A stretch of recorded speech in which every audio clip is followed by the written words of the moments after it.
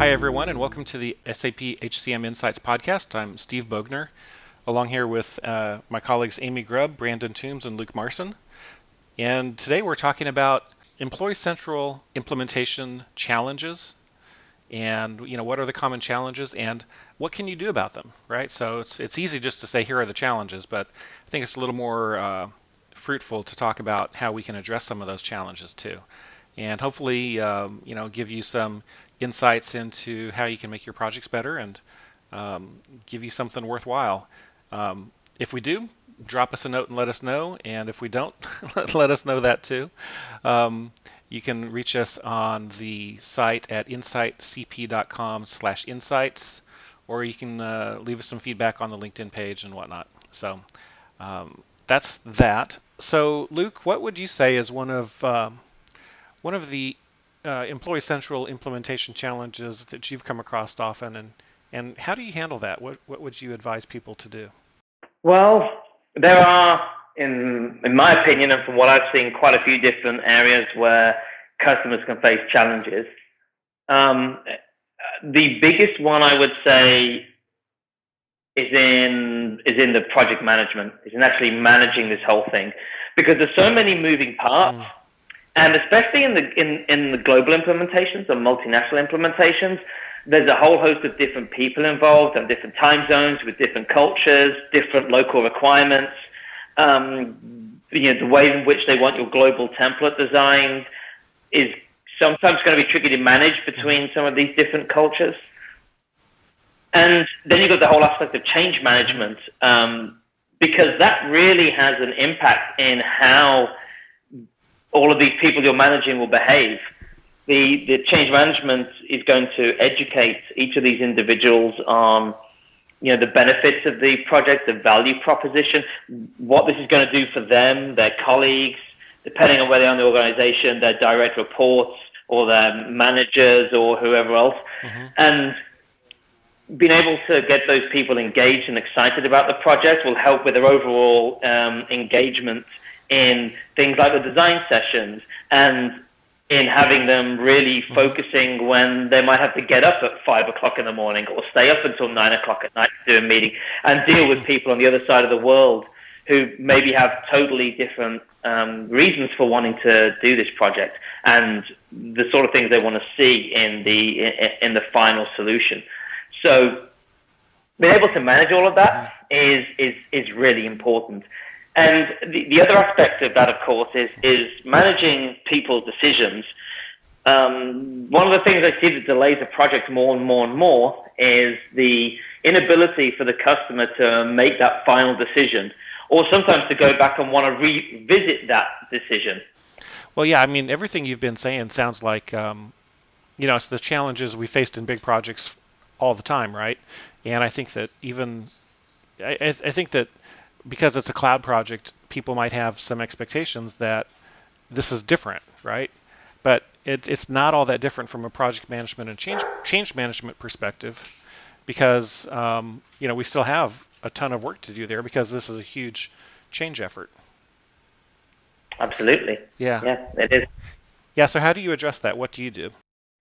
I think the best way for customers to address this is to look for a really solid project manager, someone that's experienced not just in managing big projects, but also having some experience in managing SuccessFactors projects as well. Because although many of the topics I've just talked about and maybe not specific to cloud projects, there's still a lot of elements to a project that a customer needs to focus on and look at that are based on cloud methodologies and just the way that a cloud project works and access is provisioned and all those sort of things.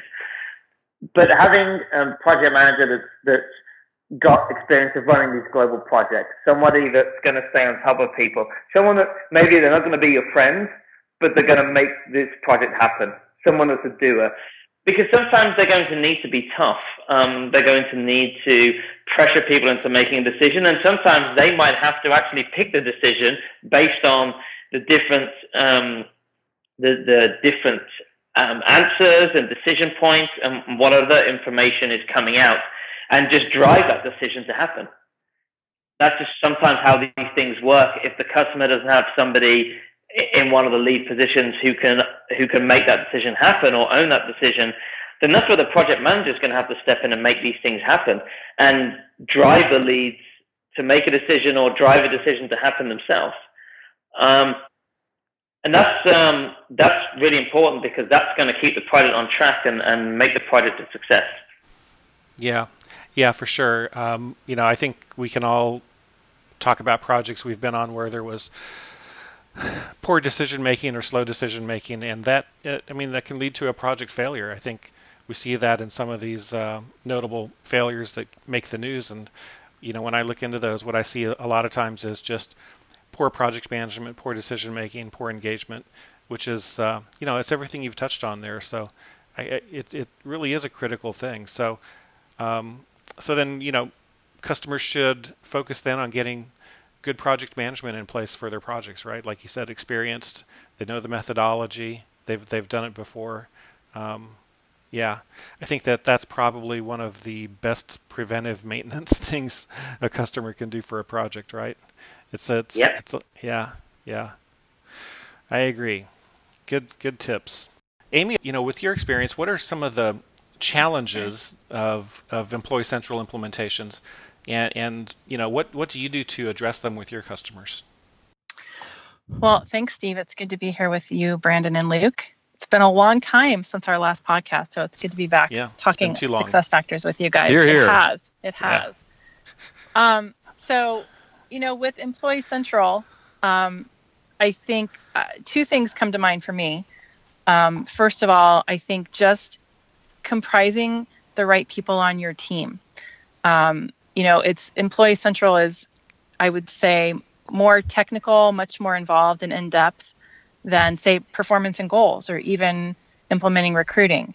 And so, finding the right folks from your HR department, as well as relying on some good technical resources from IT, I think is really critical to the success of the overall project. So, I have had some Employee Central projects where, we've really just kind of tried to power through with HR, and, they've done a great job. But I think, if they had maybe some other additional resources on the team to support them in areas like, data and just kind of understanding the importance of the relationships that you set up in EC and just all of the things that you can do. I think the project would have been a little bit smoother, not as rough an experience as it has turned out to be for some of my clients. So I think definitely having a good understanding going in of what is that Employee Central project going to look like, especially for customers who maybe already have some modules in place. Maybe they are they've gone through performance and goal implementation, and so they're maybe approaching it in the same way. And, I can speak from experience that, quite frankly, implementing performance and goals is a much easier task than implementing Employee Central.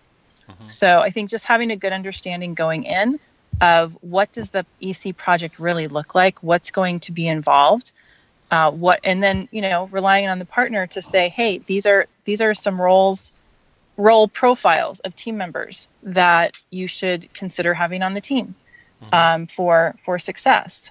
So, Brandon, I don't know what you've seen on your projects, but I'd be interested in your thoughts.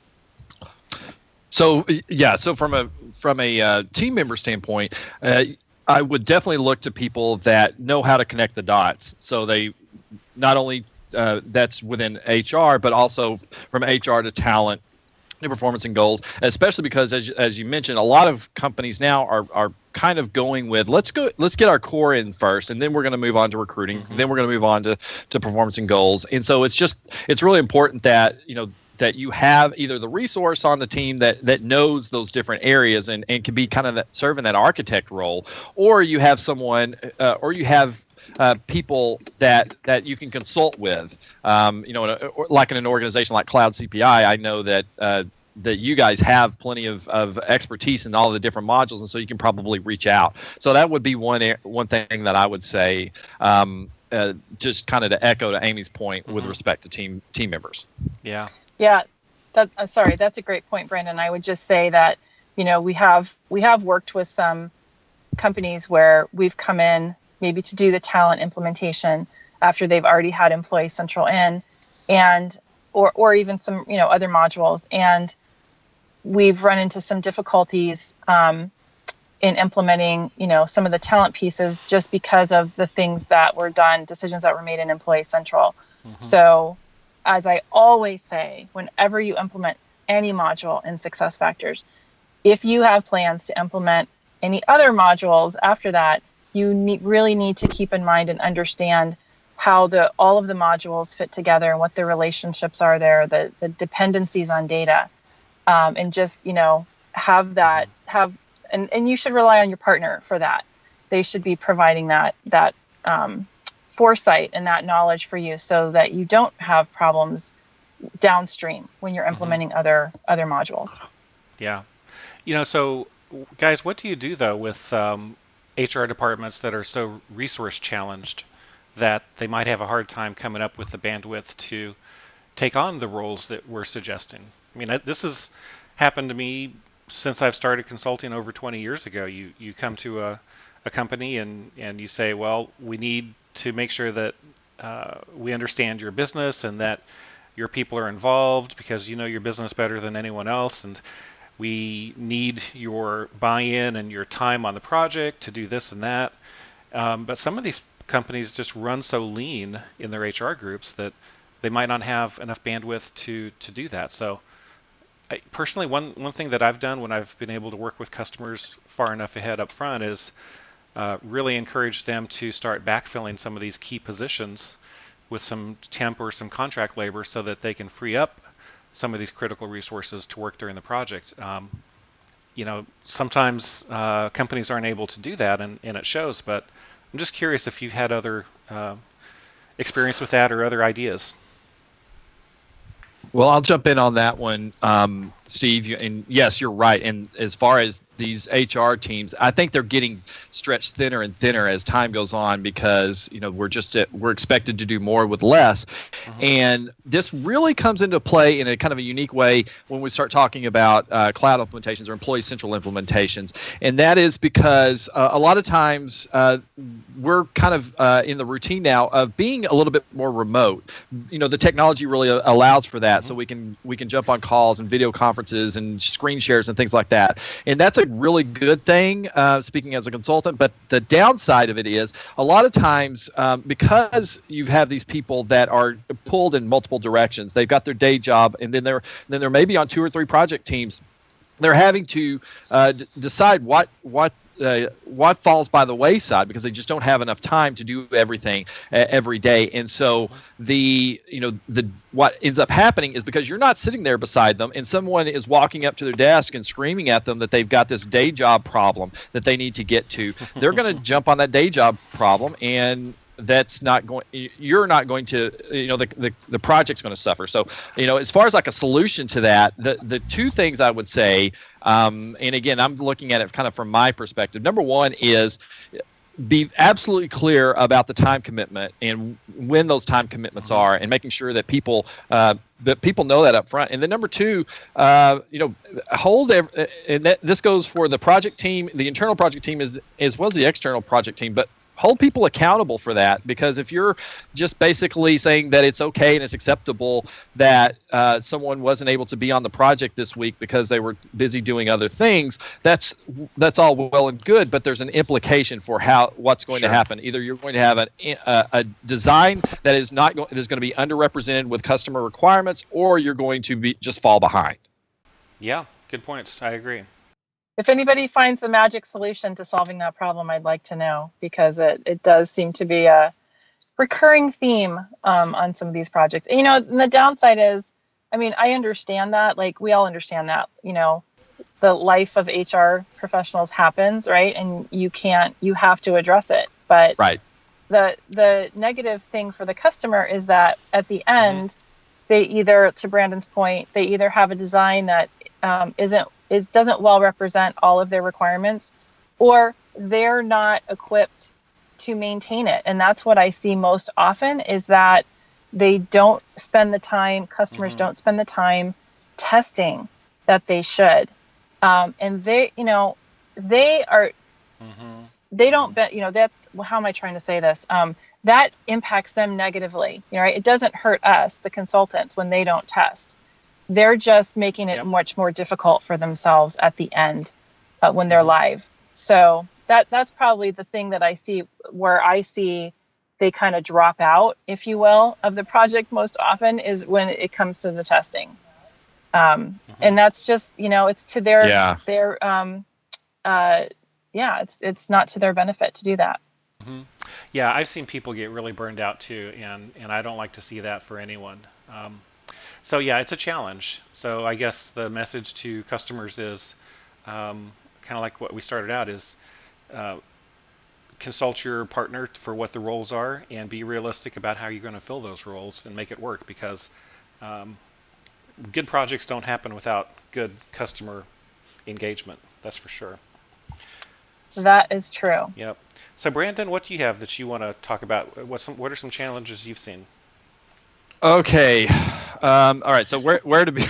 Where to begin? Where to begin? Oh no. Yeah, I'll try to keep this short. Number one, I'd say, and again, this is unique to what we can do within SuccessFactors, is failing to take advantage of the ability to have customers get into the system right away. And by that, I mean like a demo system. Finally, I've been encouraged that this has been added to the methodology. There's now called a discovery phase. And I think that it's finally, the methodology is kind of catching up with that. But even though there's that phase, there's really an underdeveloped sense of what should go on in that phase.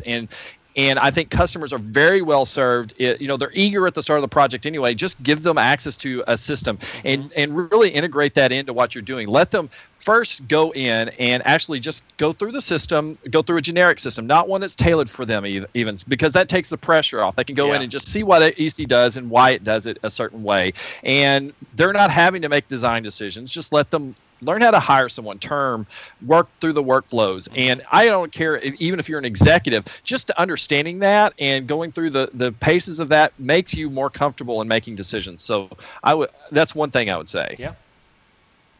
Good idea. Yeah, I think the main thing, though, is the expectations that this is not what your system may end up looking like, right? So, because it'll be customized, it'll be different than that baseline system. But it's good. Right. Good point. Yeah. So next one is, and this is also something that's kind of unique to cloud implementations, but not really, and that is failing to consider quarterly updates in your project plan. So we have this cadence of within SuccessFactors now, where basically for the year, we have these 4 quarterly updates that are taking place, and so that means there's 1 month where there's 2 months where nothing is happening, but then there's month 3 we already start with one of your 2 environments, your preview environment, getting that upgrade and update, and then finally it comes into your production environment. So the reality of the situation is, unless you have an extremely short project, you really are going to be dealing with a dynamic system, and so you need to make sure that your project plan considers the fact that there's going to be some changes that are going to happen during that project plan, and that you want to make sure that you're considering those and adjusting your design accordingly if necessary. Yeah, so build some time in for that, right? Otherwise, you're going to get surprised. Yeah, you'll have to beat the time out of something else, right? If you don't put it in there for the upgrades, for the updates. Yeah, that's a great one, Brandon. And I think especially like as you approach go live, and also just planning for go live, like check the upgrade schedule. Right? Don't plan your go live for the weekend of an upgrade, or that's very true. Yeah. Or so plan your go live date around the release schedules, and then understand that where your cutoff point is, so that any you have a plan for taking advantage of those updates or, enhancements after go live, but plan for that in advance and know where you're going to say, okay, this is the point where we say no more, and we'll deal with everything after go live. That sounds good. Yeah. Yep. So my mitigating step to take on this, and this is an action item that everybody on this call can take, and that is go to the community site and find out when those quarterly releases are going to be applied, because that's published from now until for sure through this year and probably next year too. Go out and put that on your calendar right now, and that makes it a lot easier to see. Okay, this is the day that that Q1 update is getting applied to preview. This is the day that Q1 update is getting applied to production. And just doing that, when you're starting to do some troubleshooting and trying to remember when things are, it's going to make your life a lot easier. So that's one thing I'd recommend. That's a great point. Great point. So Brandon, what else do you have? All right. So the next thing I would say is one pitfall I see, and this is starting to become more of a trend, and that is expecting too much of rapid deployment solutions. And so what I mean by that is these rapid deployment solutions are, in theory, they're a great idea. Yeah, the concept is a great idea. that we're going to load in and have a predefined set of attributes for a customer, and then you're going to be able to use that as a way to kind of jumpstart your project. And by and large, that's okay. But what I've seen in practice, though, is unless you have someone who, and I haven't seen this yet, but unless you have someone who is willing and able to update that rapid deployment solution within a few weeks of the quarterly release being released, you're looking at probably having a rapid deployment solution that's at least 2 quarterly releases behind, and more likely it's probably about a year behind. And so you end up with a cutting edge design as of the last year. And so, what I would say is just it's okay to use that if you want to for preloads. Although, frankly, I have seen kind of limited. I've seen those things be often more of a marketing tool than something that someone's really truly put in a lot of effort on. I'm sure that's not true of all of them. So don't quote me on it, because I haven't looked at everybody's. You are quoted. You're on the podcast. Brandon Toombs. That's right. It won't be my first complaint, you said it. nor my last. But I think maybe what you're saying is that we shouldn't get expectations too high of what an RDS gives us, and that we also need to plan on keeping it up to date. And again, it's just setting expectations and making sure you have enough time in the plan to respond, right? Right. That's more politically correct, I guess, huh? Yeah, it probably is. Thank you, Steve. What Steve said. Yeah. Yeah. I have a bit of a soapbox when it comes to RDS and, what's your cloud soapbox? in general, but SuccessFactors. Well, SuccessFactors, it's already rapidly deployed, right? Just by its very nature. Amen. Yes. So, you don't need, okay, and I'll take ownership of this. I challenge anyone to give me a business case for purchasing a rapid deployment solution with SuccessFactors. You're buying the most highly configurable, scalable system on the market, and you're going to immediately limit yourself by implementing a rapid deployment solution where the configuration is defined for you. I don't get that. To me, they just don't seem. Those two things seem incongruent to me. So, I think customers, in Employee Central, I could maybe see, okay, you're going to get some efficiencies or get a jump start. But, on my consultants, we've been doing this for a very long time. We kind of are the rapid deployment solution, right? So your consultants, your partners bring all that experience to your project. Do you really need to purchase something that that limits your options in configuration? I don't get it. I don't. That's my soapbox. That's a great point. All right, you went further than I did. Although, that's kind of where that's kind of the point I was making. Although I don't think as artfully as you did. But basically, I think that if you have a good consultant, and you name the module, and you say, give me the top 5 questions that I need to have a conversation with my client about, and take the answers to those 5 questions, and then let them go off and give them, I'd say, 2 days, and have them build up the system. I think you would end up with a better solution, a better starting point for your project than you would if you were doing a rapid deployment solution. Agreed. Yeah. We're going to hear about that. We are. That's okay. Yeah. We're not here to sell the software. We're here to talk about what's best for customers, Right. And if it's best for customers, then I'm all in for it. And sometimes, that means, sometimes we deliver news that people may not want to hear. So one of the things I wanted to bring up that I've seen on too many projects now as an issue are the fact that the effort it takes to get the integrations going and to implement them, to build them if they're custom ones, and to test and just deploy.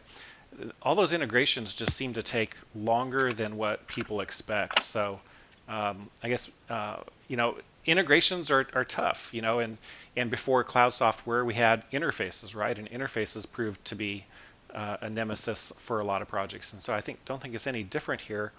But I would have hoped that by now we would have learned not to underestimate plugging these packaged systems into companies with their custom systems and with different vendor systems. These integrations always tend to take longer than we think. So my advice to customers would be to, when you're planning those integrations, just bump your efforts up, right? Round everything up, or add 10% or 20% to it, because more than likely you're going to be eating into that cushion, because they usually prove to be more complicated than expected. But I agree with that also. Yeah, I've seen that too. Okay. Totally agree with that. Yeah. Well, Amy, what else do you have? Well, I think my other big item that I wanted to talk about was just data. And, as we've kind of discussed, it's been kind of the theme of the podcast here is, don't underestimate X, right? Don't underestimate the time it's going to take, the level of your team members and what they're going to need to do. And also don't underestimate what it's going to take to get your data ready. Yeah. So that's another thing that where I've seen some of the integrations always takes longer than people think it will. And are the things that slow the project down and sometimes, can cause go live to move because data is messy, data needs to get cleaned up. We don't know where all the data is sometimes. And that can really throw a wrench in. And that's true of any, right? That we all know that's true of any system project. It's not just success factors, but I think so, just kind of planning well for the data component of Employee Central. And then just taking the time to understand all of the files that are involved in loading data into Employee Central and the relationships that are involved. I've also have seen clients struggle with that as well. And so I think just, taking the time to really, and for the consultants out there that listen to us, I would say, don't assume that your clients are going to get it the first time.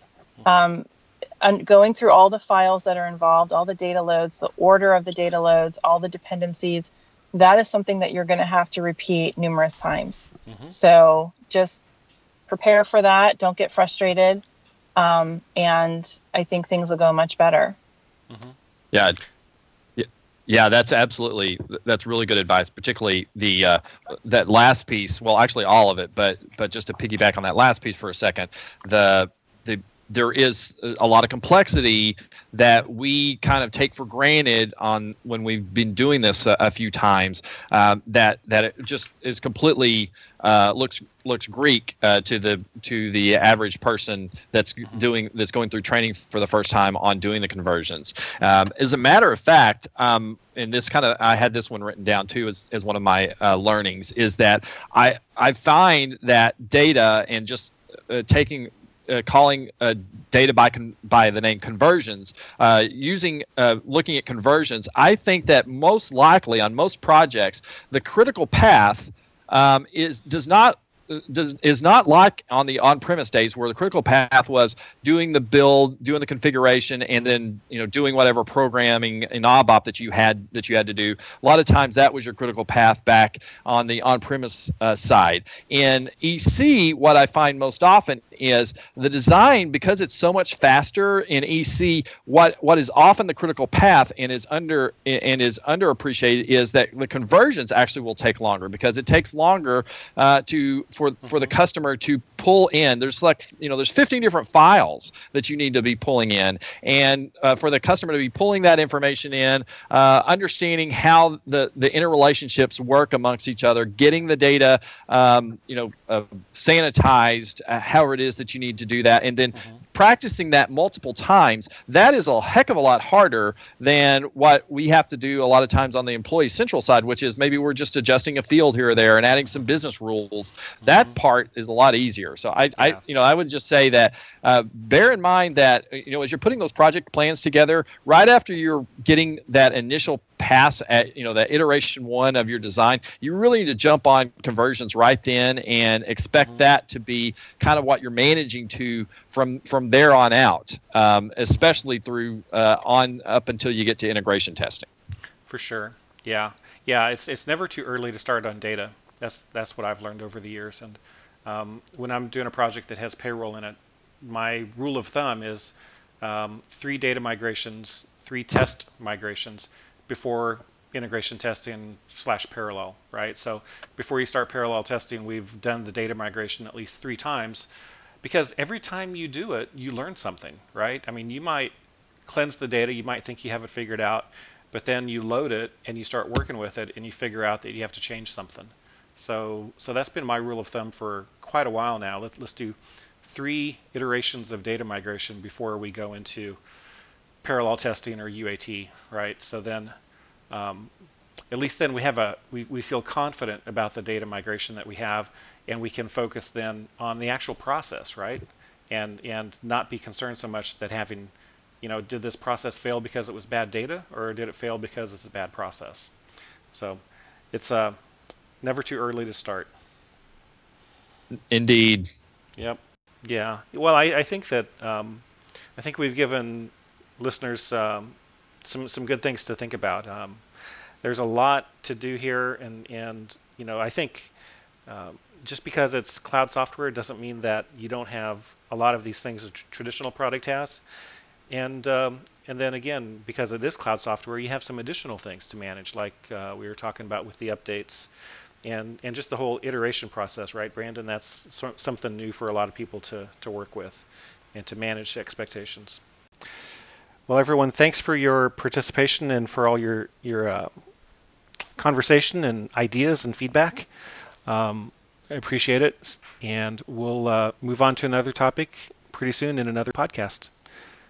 Thanks. Have a good one.